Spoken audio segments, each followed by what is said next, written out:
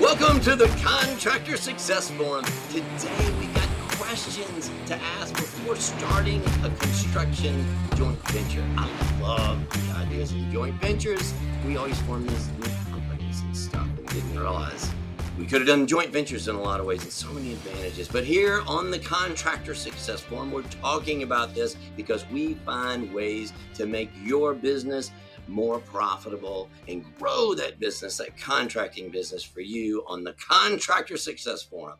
And who is here to help us do that? We have Stephen Brown, McDaniel Whitley, Bonding and Insurance Agency, and Wade Carpenter, Carpenter and Company, CPAs. And I'm Rob Williams, authoring the Pumpkin Plan for Contractors and Iron Gate Entrepreneurial Support Systems. So today, man, I love this subject, construction joint ventures. Do you see these, Stephen? I know Wade's going to chime in here in a second. Do you see a lot of joint ventures in the bonding world? Absolutely. It's a wonderful thing. When done right, they can be a real source of good income, learning, and growing your business. So, yeah, joint ventures are way cool. Wade, you brought up this topic for today. What got you so fired up about joint ventures lately? Well, actually, we did a podcast recently on finding a good joint venture partner, and I put out some checklists on that on our website, and we actually got some really great response. And I also created a list of 50 items that you should consider when forming a joint venture. And what I found was a lot of people were kind of getting an analysis paralysis thing. It was like, oh, I've got all these things. And then so I was like, well, let's develop it into a question and answer type thing. So we've broken all 50 questions down in 10 main categories. And you may not think of all these, but some of these things you really should think about before you start, because as many joint ventures as go right, there are several that do go wrong. There are things that happen and you shouldn't go in blindly, but you also find a point where, we need to figure this out and move on, because you can't take forever trying to put a joint venture together or it never comes together. So. Yeah. Sure. And we also did a podcast on the Mentor Protege joint venture program for federal contracting and how powerful that was in helping both parties get projects that they couldn't ordinarily qualify for. Yeah. And, we've talked before, Wade, about joint ventures. First of all, from a legal standpoint, there's lots of ways to tie down a joint venture to protect yourself, even though you're joint and severally liable for the completion of whatever project that you do together. So you can protect yourself. That's huge. There's absolutely probably 100 different joint venture forms to help you target exactly what you're bringing to the joint venture and what they're bringing, and how you're going to administer the joint venture. So we talked about that. And then we talked about picking your right joint venture partner. And that's kind of what we were talking about now, Wade. How do you find that perfect joint venture partner? I tell you, one thing I want to make sure we hit before we get to that is, it's why do we want to do that right now? I think right now we're going to need these more than anything else, from where you came from, all these contracts that are coming down. I thought about the discussion you brought up, Stephen, after your AGC meeting up in DC, about how there's so much work out there that they can't get the bids. And I just had a concrete guy, roads and infrastructure type things, calling me. He's got a 300% growth rate this year. Way to go, CP. I'm not going to say his real name. I'll give you his initial, because he's probably listening.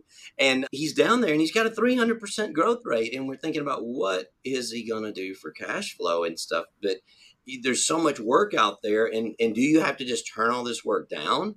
But this joint venture I think is going to be huge this year. So, and I know, Wade, you had that concrete. I don't know if you want to tell that story about the concrete guy that, had that. If you have a story you want to tell. I mean, there's a lot of stuff that, Stephen kind of brought out in that one episode about the Infrastructure Act, and some of those projects are finally starting to roll out, and there is a lot of work out there from what I see. But, I guess what Stephen was kind of rolling into was like one of my first points is the foundational questions, those kind of things like, How are we structuring this?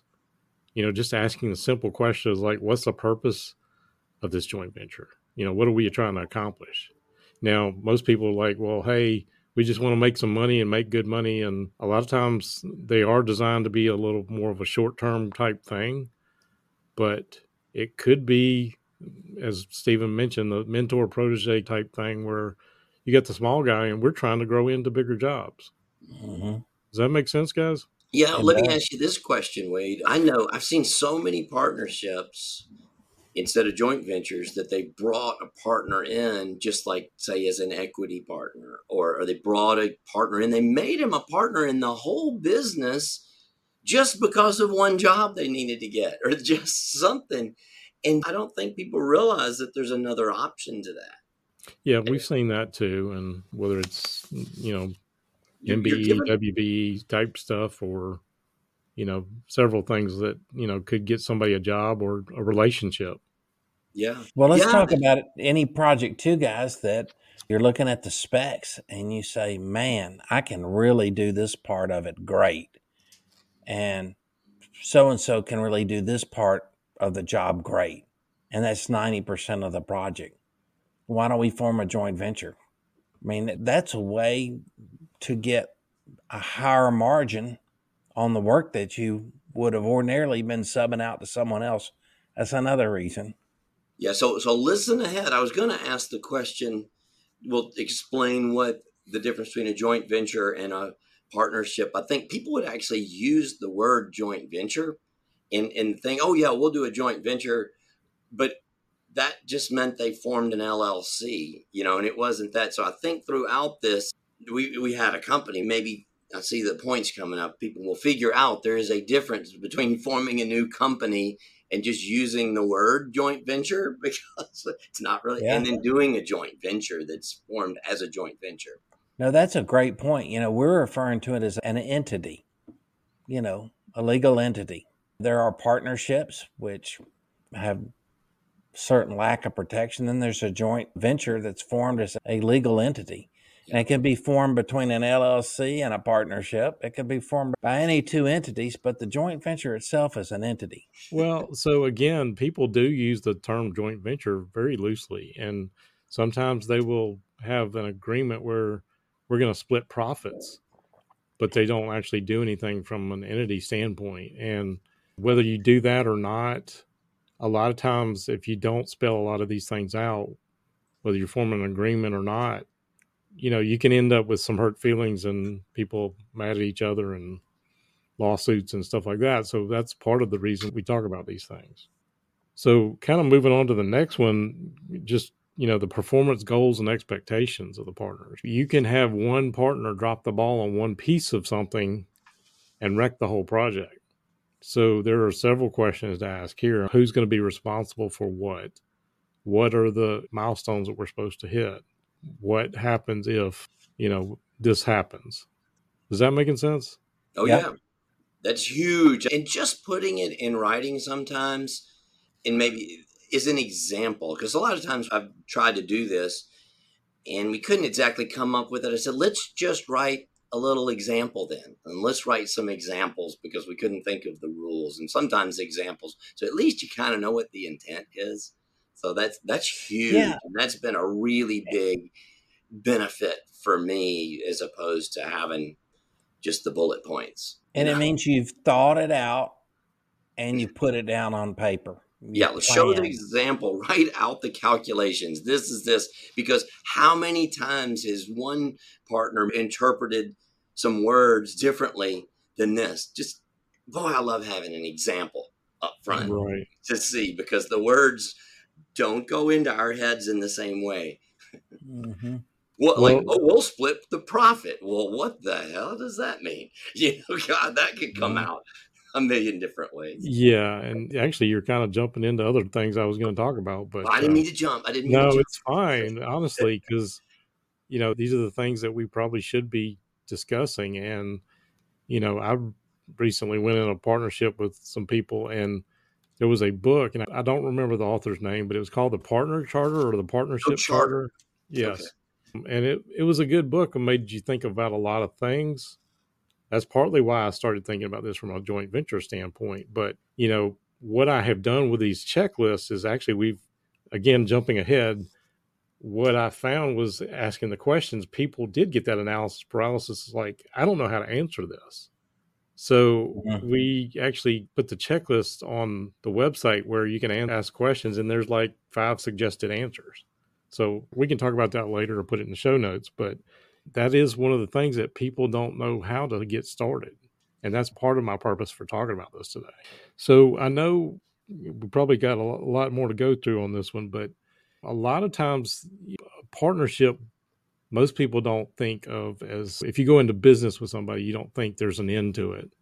And people should be thinking, hey, what happens if something happens to one partner or another? But with a joint venture, typically they are short.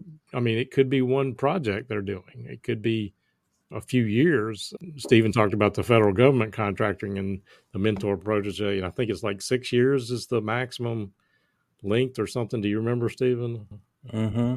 And there's a 3-project limit, but you can always disband the joint venture and start a new one. But you're right. You need to know when the joint venture is going to end at a time. And a lot of folks, what they do is they just take one project and they say it's going to end after that project.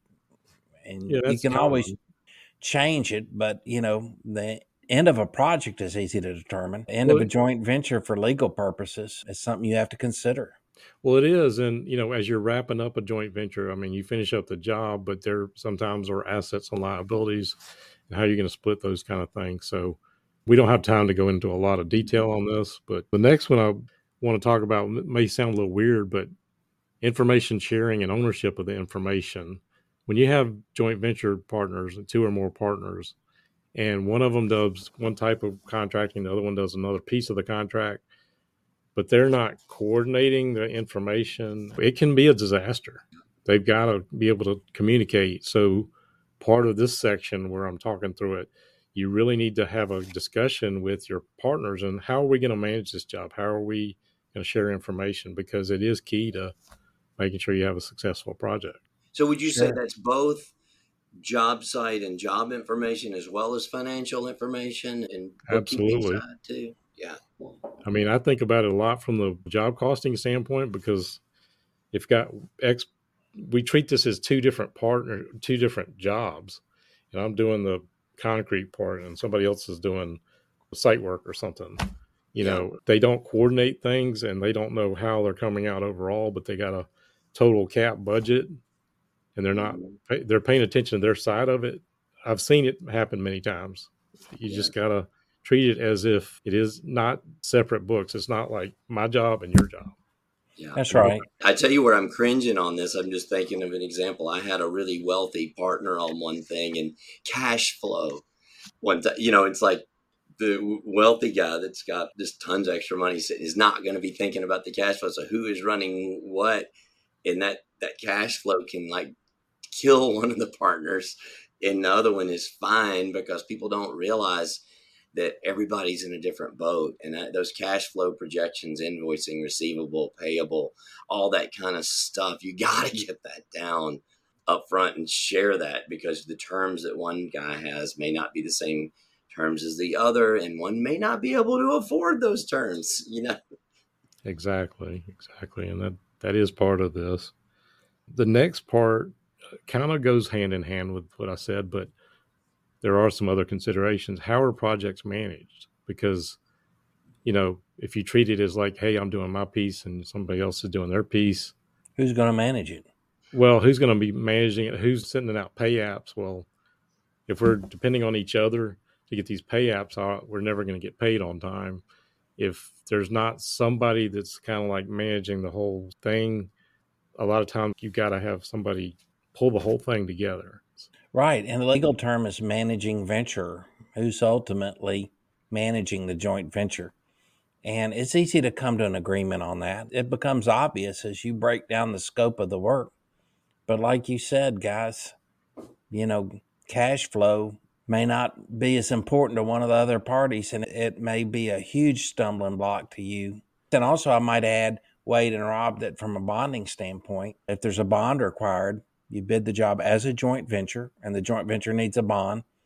Well, your bond agent gets together with their bond agent, and they plan on you sharing information with the company directly. So, I may not want to share my information with you, Stephen, because you're not my bond agent. I've got a bond agent, but you can share it with your bonding company and vice versa. And that's usually the way that works.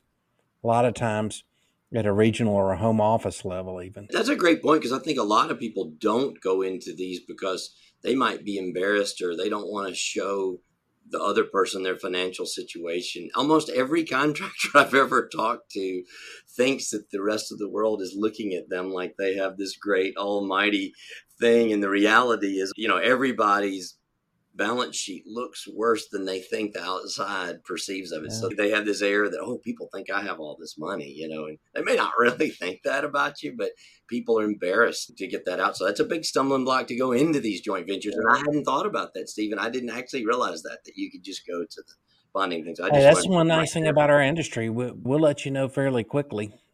Yeah. What we think without hurting your feelings, hopefully, but just saying, no, this partnership isn't going to work out. Okay, well, that's so interesting. I didn't know that was possible. We don't have to go into details. Yeah. Okay, that's great. That's something for me to learn.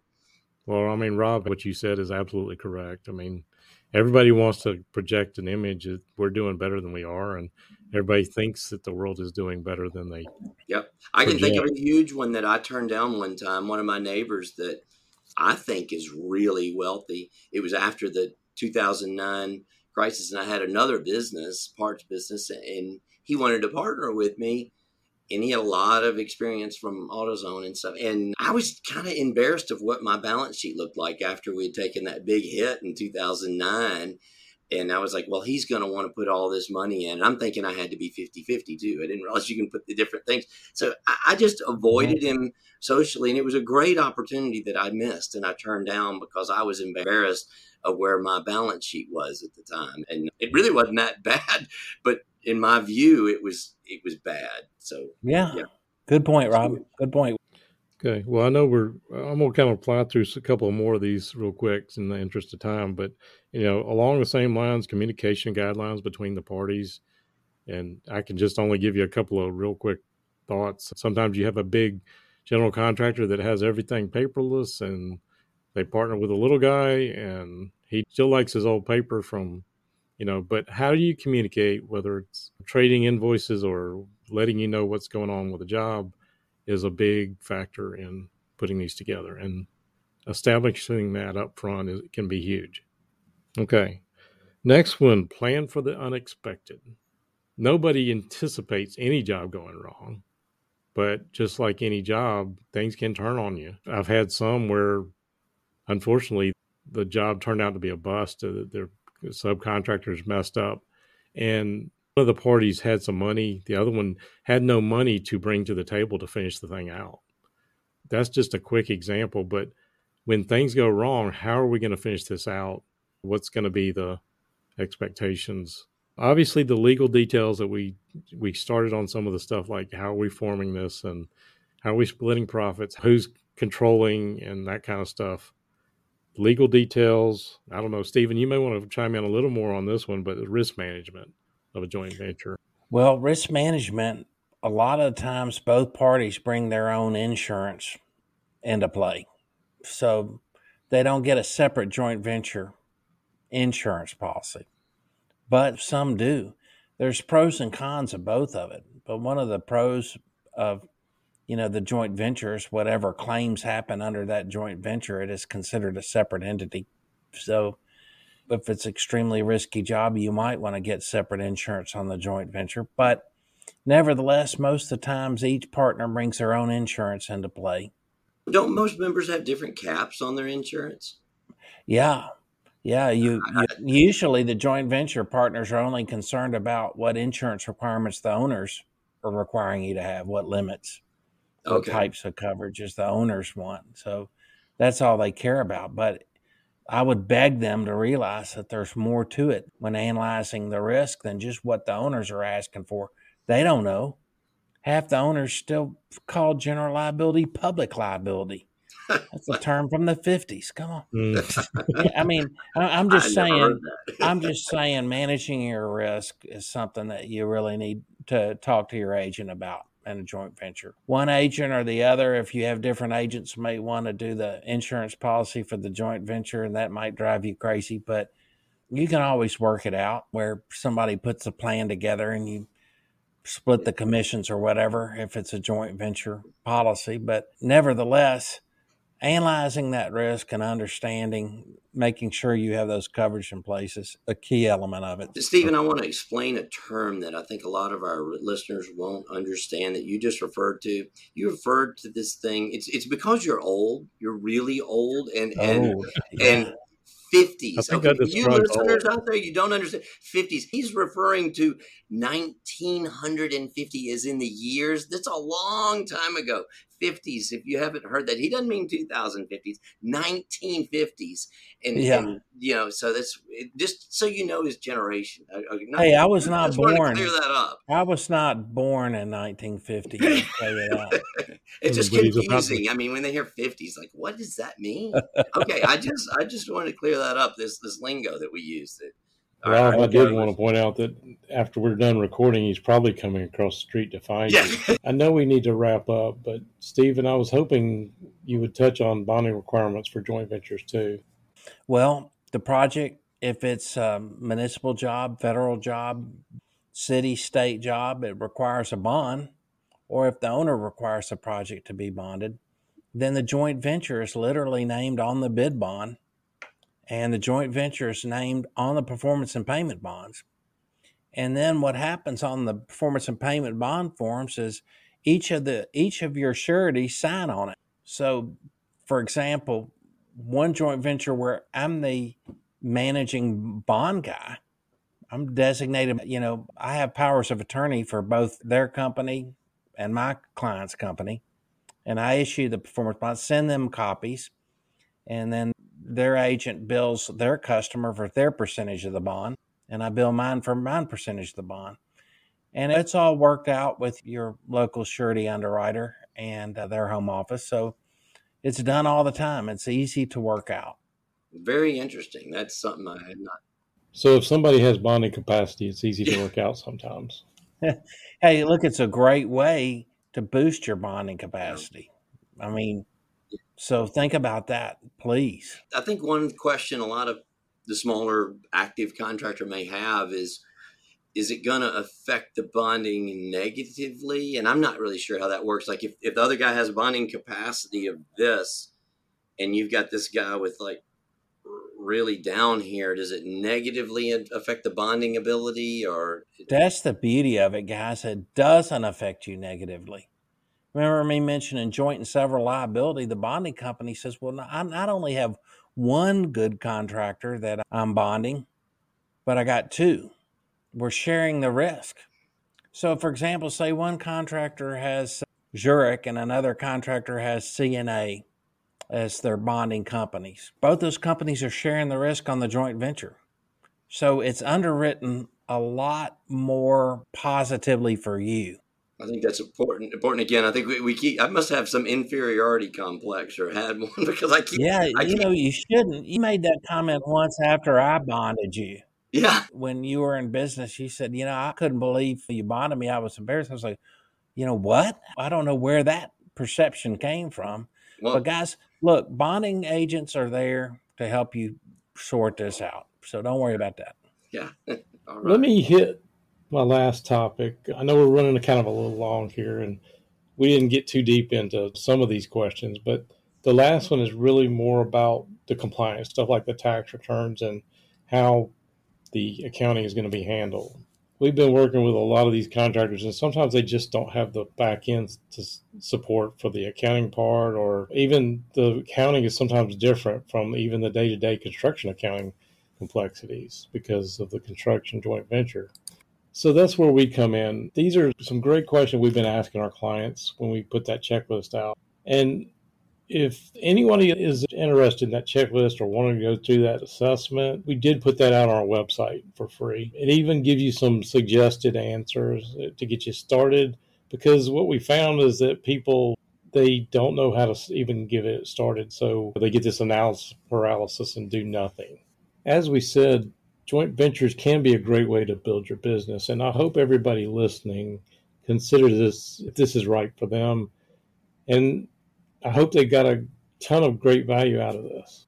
Yeah, this has been great, Wade. I'd love for us to do some more. Maybe we can make a playlist on YouTube, construction joint ventures, and we'll put all those episodes together under one playlist. And we could probably easily do 10 of these and not even scrape the surface. So this is huge. I've got a whole hub page on my Carpenter CPA's website devoted to construction joint ventures if anybody is looking for more free information on this. All right, let's do it. And listeners, let us know if you guys want to hear more about construction joint ventures. And what is it that we didn't address? What do you want to know? Put some comments on YouTube. We'll see it, or go to our webpage, different places you can put them. You can go to our LinkedIn page, make some comments there. Contractor Success Forum. Bring that up. Anything else? I didn't mean to cut us off. I know we were going long. No, I mean, just to say how old I am, you can call us.